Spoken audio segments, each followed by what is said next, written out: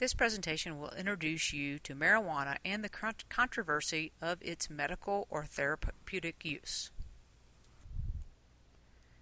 Marijuana comes from the plant Cannabis sativa. Most of the plant may be used in some form to introduce psychoactive agents into the body. Unfortunately, cannabis is the most widely used illicit substance in the world.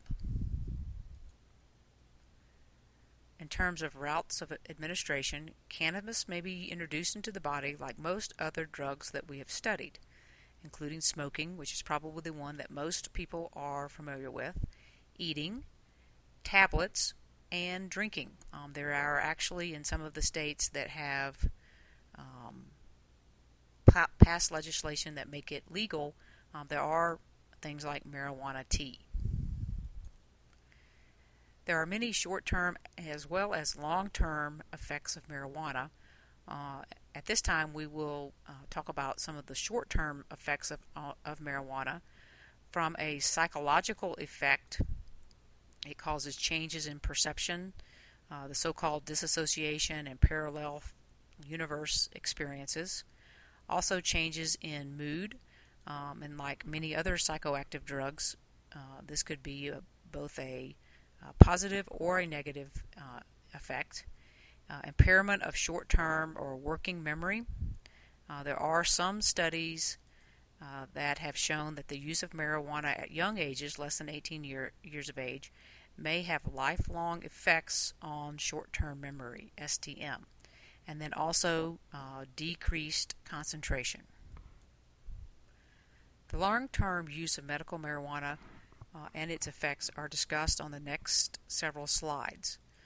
So here are some of the findings about long-term marijuana use. Several studies have found increased risk of development of psychotic disorders, including schizophrenia. There has been no causal mechanism found or demonstrated at this point in time. Marijuana does contain about 4 times the amount of tar compared to tobacco smoking. Thus, there is an increased chance of lung problems, also known as COPD, chronic obstructive pulmonary disease problems related to marijuana smoking. Additional long-term effects include the potential for increased chance of heart attacks, especially those with cardiovascular disease.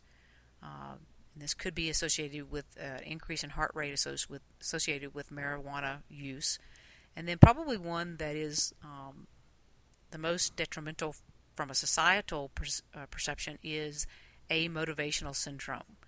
This refers to the belief that heavy use of marijuana causes a lack of motivation and therefore a lack of or reduced productivity from an individual perspective.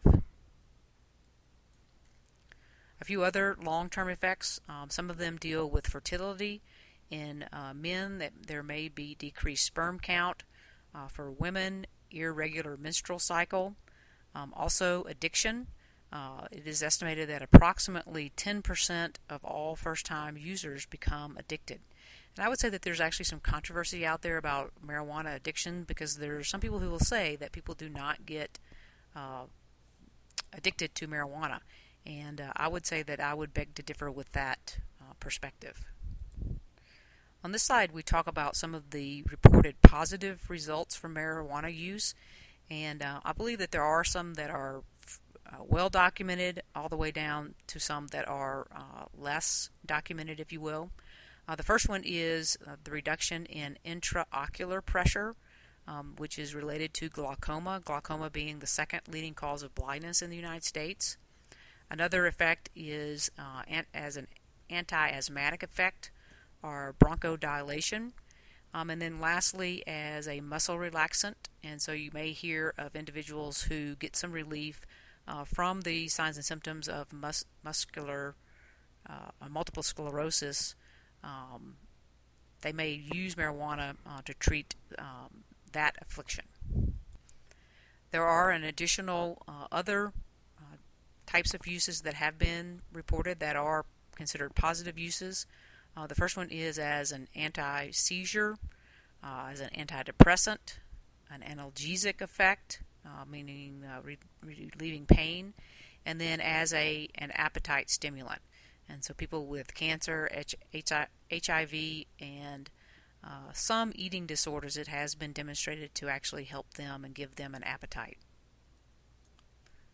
This will actually be the last slide of our presentation, and it's only one slide because the marijuana laws, state laws, are evolving.